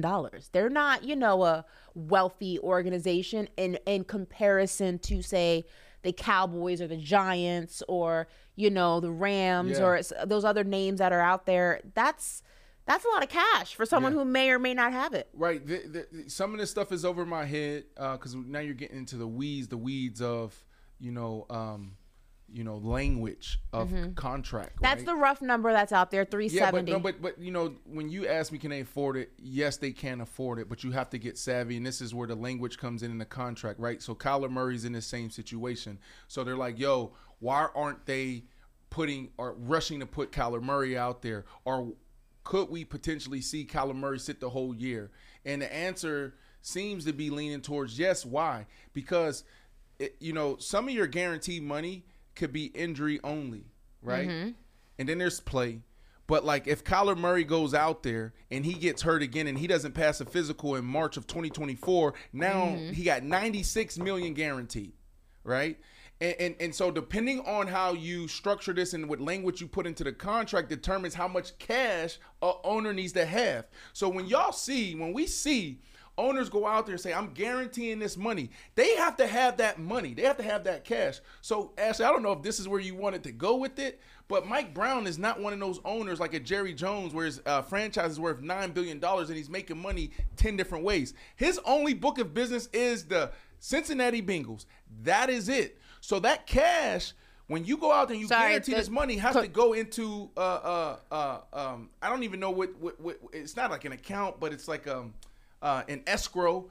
It has to go in escrow where that money is there. Mm-hmm. And so they can afford it, but they have to get savvy with the language. The number's actually 270. Sorry, not 370. JP has fat fingers, he says. He wrote 3 instead of 2. But 270, fat fingers. That's... My dog told me he got fat fingers. And what are we doing, JP? Fat finger. That was just weird. I don't know. I'm sorry. I love JP. Okay. JP, can we get JP's audio right now? Can JP We jump can't on? hear him anyway. We don't have our pieces in. Why you ain't got the pieces for us? Me? I'm not the technical director. 270 is actually the number. So 270, that's still a lot of cash for an owner who... like you said, his only bread and butter is the Cincinnati Bengals. 270 with a player that with no Super Bowl. Yay or nay? How do you feel about that? I'm giving it to him. Again, Okay. It's Joe Burrow. That's true. I mean, some Joe people have Burr. him as the best quarterback in the league. Okay. You know, some people do. Well, listen, we're going to stay on the topic of money and go back to Colorado for a second because Shedeur Sanders is projected to make $3.8 million in NIL money. So staying in Colorado, the Sanders name prints money. Shedeur Sanders is now projected to make $3.8 million through NIL this season. That is up $2.5 million before his breakout game against TCU. Now, Sanders' projected NIL earnings is over $2 million more than Dak Prescott's base salary this season. And nearly $3 million more than Joe Burrow's base salary this season. And also nearly $3 million more than both Justin Herbert and Trevor Lawrence's base salaries this season. That's a lot of cash. Yeah, well, that's a lot of cash when it comes to a college player. 100%. And I wish Ashley, I I had asked you 3.8. earlier when we were talking about. I should have went to Dubai. Colorado. Y'all don't fix my language. That's how we say it. Colorado, and Shedeur, Travis, and Deion Sanders. Okay. I asked you. I was like, "Yo, do you remember any moment from our interview when he was sitting in the studio with us?" And you brought up, Travis Hunter, and he said, and then no, not Travis Hunter, but the only difference is the altitude, and that just talked about his poise and his confidence. For me, we asked him about this. And he was playing coy. He was like, "Yo, how much money is in the bank account?" And he was like, "Yo, I ain't telling you all of that." And you looked at me, you was like, "You're messy." But I go back to that moment because we talked about this and we knew, like, man, if this dude goes out there and he does his thing, like, he can make crazy money. And now we're seeing it after one game. Looking at Deion Sanders' interviews over the past few days, the sign behind him. What does that sign say? You remember? Do you recall? It says, if you look good, you play good. If you play good, they pay good. That's right. And so after one game, look how, these projections have jumped. And so if they're able to sustain he looks this, just like his daddy. Who knows how much this guy could bring in this year? Because they're converting, man. He has a deal with Tom Brady. Remember, we talked about that. TB12, not TB12, but the Brady brand. This dude is making bank, and you talked about him making more than Dak Prescott's base. Not just Dak Prescott. Don't just throw Dak under there. It was Dak, Justin Herbert, Joe Burrow, Trevor Lawrence. Well, that's because their average per year is still crazy, like 40-something million. But it's just like, when you get money up front, bonesses and certain things down, it brings down. I'm just making sure you name the other quarterbacks. But there's a lot of guys. He'll probably if they continue to win, he may make more money than 75% of everybody in the NFL. Because there's only a handful of guys that's getting the big bags. It's either you're getting the big bags or you're getting minimum. Can we throw that picture up one more time? I just want to ask, first of all, he is his daddy's twin. They had it's copy and paste. Like, he took his entire face. Which one of your kids do you think looks most like you? I don't know. Help me out, Keon again. I don't know. My kids, it's Z. Like, that's your twin? Yeah, and he's a twin. Like, when you look, you like, okay, I see it. That's my face. There's so many people be like, yo, your genes is crazy. But Mishi's genes is crazy too. So like she like, you can look at the kids and be like, oh snap, I can see them as well. So, yeah. Yeah, that's his daddy's twin. They look exactly alike. I would say Z. Because there's some baby pictures like, oh wow. That's me. Yeah. You know what's interesting though? LeBron's kids, everyone says that Bronny looks like LeBron, but I see Savannah in Bronny. Really? And I see Bryce. I see Bron and Bryce more than I see him and Bronny. Like, Bronny has Savannah's whole face, right. I feel like. You know what? It's just because it's Bronny and that's like his junior. Everyone says, oh, they look alike. But I think he looks more like his mother. You know who I see you as when you have kids? Somebody might be mad if your kids come out, they don't look like you. You might be mad. Oh my goodness, my kid don't look like me. Put him back. Look. She know it's true. Look. You know what though? I will say kids' faces change. Like, when I was younger, I looked just like my dad. And then as I've gotten older, I look more like my we mom. We ain't talking about your dad and your mom. We talking about you and your personality. If the kid came out and they look like your husband, yeah, or because your what daddy, the hell? I did the work. Why do you get the daddy, genes? But you talking about freezing eggs. I can see Ashley in a situation where Ashley's like, look, business is booming. I got 3-4 different shows. I ain't got time for no man. But we just going, you going to be partner up. No. I don't want a sperm donor. No, I'm sorry, is Mr. Jeff in this chat? I want a baby with I don't like want no beef. No, I would love to have a baby with like Sorry, I Mr. want Jeff. a baby with my actual like person. I don't want to have like a sperm donor baby. Not that there's anything wrong with that, but if I had a choice, it'd be with a person that I was with. But all right, can we move on because JP did a phenomenal job putting this running the show together. Hold on a second. Okay. I did the rundown. Debatable. Debatable. I did the rundown yesterday too, and you said it was JP. I don't want Colorado. I don't want to talk about no Colorado. Where do you think he got the shell of this rundown from? It was me. I did it yesterday too, and you gave him credit for it, like I'm chopped liver. Oh, so JP, I wish we had. That's crazy. JP and I work on it together, but yesterday's rundown. I know we can't hear JP, Ashley, and I. But is there any way JP can? He said Ashley Nicole Moss, rundown queen. I just can't believe that like Brandon won't give me my props when props are due. That's insane. That's so ugly. JP typical. Is, typical. You know what JP is? JP is typical. Russell Wilson. JP is not Russell Wilson. That's crazy. I'm talking about from what you said. Yo, he's gonna flame you for that. Oh my God. He wants you know, from what Sean Payton said. Like, you know, that's my guy. But he a politician. Hey yo, JP is gonna flame you. No, that's what he Look, he said Brandon is disrespectful as F. You just called him Russell Wilson. Oh my God. I'm just saying from what Sean Payton said that he need to stop kissing babies and acting like he's running for office or something. That's what JP doing. He want everybody, you know what I'm saying? Stop doing that. Yo, he's gonna get you. Listen, we're gonna because you put together a phanomenal show. Me and JP put together a phenomenal show. We did it. I told you. He fit. I told you. I need help. He's on the West Coast. It's JP and Ashley versus me and who? I need help. You can have Keon.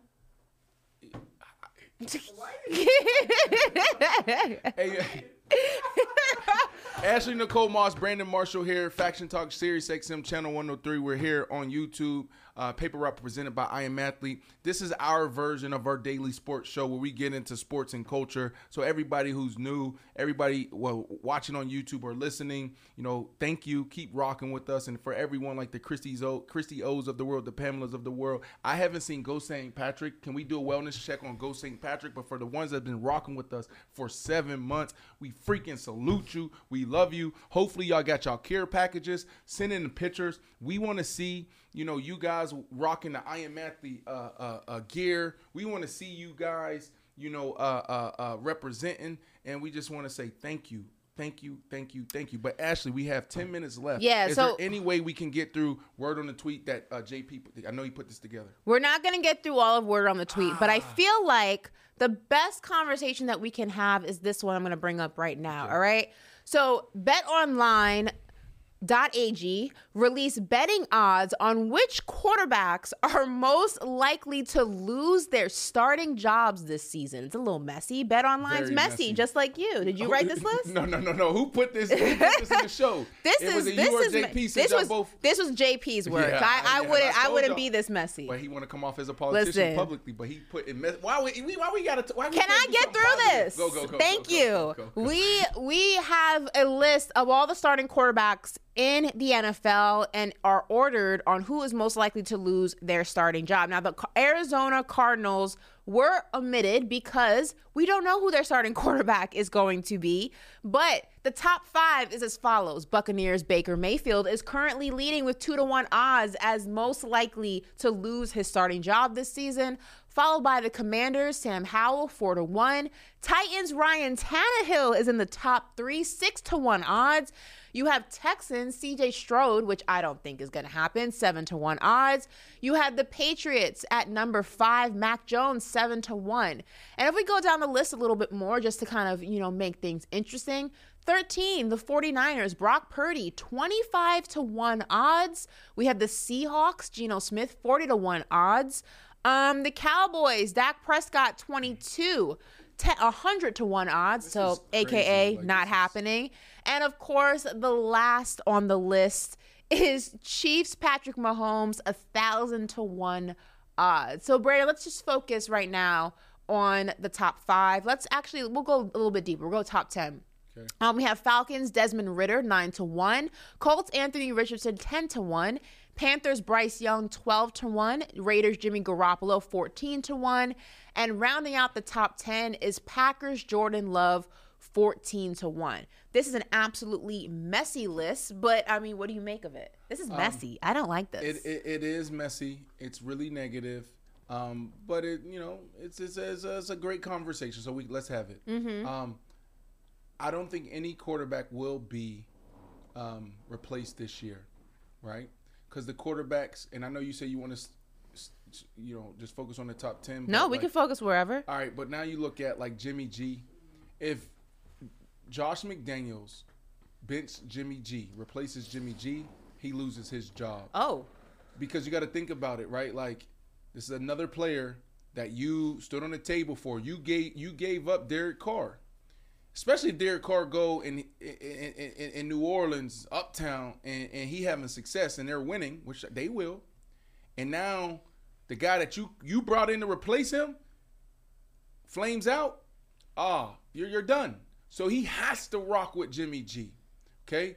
Mac Jones, in this top 10, I can see a Mac Jones because Bill Belichick, he just doesn't play, right? Like I can see Mac Jones potentially being in a tough spot at the end of the year if the offense isn't rolling, right? If Mac Jones isn't playing efficiently. So I can see that happening just because of Bill Belichick's demeanor and how he puts quarterbacks in and out. You saw that with Cam Newton, right? Cam Newton. So there it is. But in other guys, Jordan Love, I can't see Jordan Love being benched. You know what? Matthew Stafford. You gonna get messy? I ain't gonna get messy. We just need to leave it right there. But Matthew Stafford, his backup had a really good preseason. So you could potentially see that.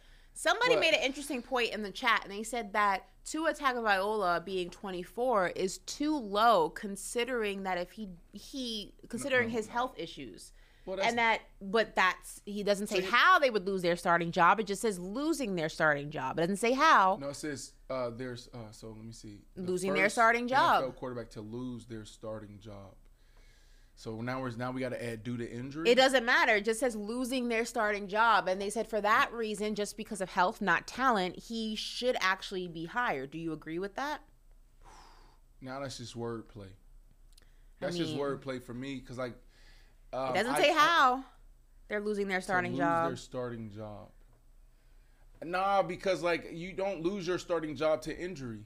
That's just one of those things. Like you kind of do. Of course. In the history of sports, right? People have been Wally pipped, right? Go back to the baseball days where. Isn't that how Tom Brady got the starting job? Correct. So it does happen, but like the unspoken rule is like you don't lose your job to injury, but it happens absolutely. It does. It also happened to Trey Lance, Jimmy Garoppolo. It happened to him again. Brock Purdy. Did Trey Lance ever have the starting job? At one point, he lost the starting job twice to injury. Twice. What do you mean? Jimmy Garoppolo, he lost it. Are you talking about Jimmy? Jimmy and then Brock Purdy. He didn't. Trey Lance wasn't the starting quarterback. Technically, he lost it because it was. He just lost it to Brock. Jimmy G was always the quarterback, and then the next year they gave Trey Lance. No, remember Trey Lance? They said that they were going to trade Jimmy Garoppolo because Trey Lance was their guy, and they didn't want him hovering over him in the locker room and being that dark shadow. And then what happens? Trey Lance gets hurt. Jimmy Garoppolo got hurt the first year, his rookie year. Last season. No, okay, that's the same situation. But it's technically by byproduct, he lost the starting job to Brock Purdy because Jimmy Garoppolo starts, he gets hurt, and then Brock Purdy takes the job. So he lost his starting job. Jimmy G got hurt in camp? Shoulder, wasn't it? In camp? I don't know if it was. He started off the year. Yeah, he started off the year. I think it was like week 3, week 4, something like that. Brock Purdy takes over. No. Trey Lance started the year. Oh, yes, right. Trey, so it was right. Camp potential. I don't know. Yeah, Trey was a starter at one point, but he lost his job twice. So. Okay. All right. I'll that. Give you that. I'll give you that. The sage is starting to work and calming me down. Okay. Well, how much time do we have? Do we have time for one more topic? We absolutely do. Okay. So let's go ahead and you want to go back to Travis Kelce and dissect this a little bit more? Yes. All right, let's go back. So for those of you who were on 4 minutes, all right, let's go. Travis Kelce is questionable for Thursday Night Football against the Detroit Lions after hyperextending his knee. Andy Reid told reporters yesterday that happened to Travis Kelce yesterday at practice. So looking ahead at Thursday's game, and beyond, will the Chiefs survive if Travis Kelce misses significant time? They will survive and be a good team, but they won't be a great team. Oh. In this dynasty, this era of becoming a dynasty, right? They need to win maybe 1, 2 more? Mm-hmm. 2 more potentially? Mm-hmm. Okay. That's over. Wow, that's a take. Okay. Well, because this is a big deal. Now, they're going to be a good team. They'll stay in that good category because Patrick Mahomes and Andy Reid. But when you talk about winning it, they're built off of those two. Like, this dude is dynamic. I don't think people understand, how important it is or what it means to have a guy like that you can just sit back and, close your eyes and be like, he's going to be right there. I trust him. Boom, touchdown, touchdown, touchdown. It's a big deal, big freaking deal. Why didn't they pay Chris Jones? They didn't pay Chris Jones because they got Travis Kelce, Andy Reid, and Patrick Mahomes. So I can even see the Chiefs scrambling to go get Chris Jones now. Man, if right? Because look, he could come back in 2 weeks. But the problem with these injuries, right? The problem with these injuries is he'll come back, but now you got to get back into football shape. Let's say if it's grade 2 type of thing and it's going to take a couple weeks. You got to find a way to get back healthy, not lean into compensation. You got to get back into football shape. You got to get your feet back underneath you. And when you get out there, you're still not going to be 100%. These things, you can go out there and perform, but it takes a long time when you have some of these injuries to just get the wiggle back, the mobility back, the shiftiness back. And that's what makes him special, is that right there. This is a dude playing basketball on the football field. This is a crazy matchup for linebackers, for safeties, Ashley. So if Travis Kelce, if this is a significant injury, if he misses significant time, yes, this hurts the Kansas City Chiefs because you got who? The Buffalo Bills is sitting there licking their chops. Josh Allen wanted just as bad as Patrick Mahomes. Aaron Rodgers, all we keep hearing coming out of Florham Park is what? We know how great we can be. Yes, we're going for the Super Bowl. And then Tua, don't pass up on the Dolphins. Don't pass up on Lamar Jackson. Don't pass up on the Cincinnati Bengals. The AFC is loaded. Loaded. So, Ashley, how do you feel about it? I don't think Travis Kelce is going to miss a significant amount of time. I think Travis Kelce will even play if he's not 100%, if he's 80%, 70%, 60%. Travis Kelce is not missing significant amount of time this season. It's just not happening. So I'm not thinking that far into the future. I know we do have 1 minute, but think about this though. Uh-huh. Why would we force it on the first day? I'm not forcing it. So let's say he is 70-80%. So let's say the injury isn't that bad. Because everybody keeps saying he's going to play. Like you saw Ocho. I don't know if he's going to play tomorrow. I don't know if he's going to play tomorrow. But I don't think he's going to miss significant time. They're going for the Super Bowl. Of course. And then if you look at and then we don't have time to do that, but if you look at their first 4 games, it's like, you got Detroit, and then, it's like. Of course. I don't think he's going to miss significant time. I mean, I think he'll miss tomorrow. But he's not missing another game after that. He'll be back. So, but why would you force it? Because he's Travis Kelce, and that's what Travis Kelce's going to do. So you got Detroit, and then you're in New Orleans, and then you're at the Cardinals, and then you got the Browns. No, sorry, excuse me. You got Lions, and then you're at the Jaguars. And then you got the Chicago Bears. And I just think it's Travis Kelce, and Travis Kelce's built different than the rest of us. Man, he built this like all of us. Listen, mentality-wise. Peyton Manning got hurt. Listen. Tom Brady got hurt. What an amazing hump day, Wednesday. We will be back tomorrow at our new time for this week. 11 a.m. Also, let us know if you guys like this time in the chat tomorrow. Let us know if you like 11, if you're not feeling it. Do you like 11? That's the only thing that matters. I'm just playing it. Let us know. But we will be back tomorrow. You guys have an amazing day. Enjoy it. Football's back tomorrow, baby. Yeah. And we'll have some news about that. We'll dive into that some more. And I'm sure some other things will be trending. So we will see you tomorrow. Bye. Ciao.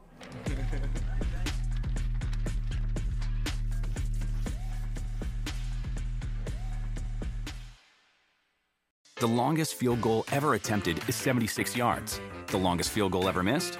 Also 76 yards. Why bring this up?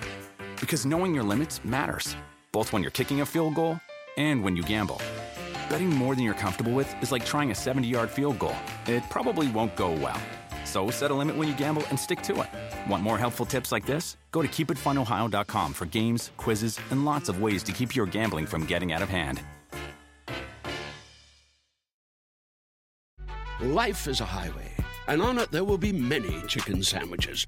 But there's only one McCrispy. So go ahead and hit the turn signal if you know about this juicy gem of a detour.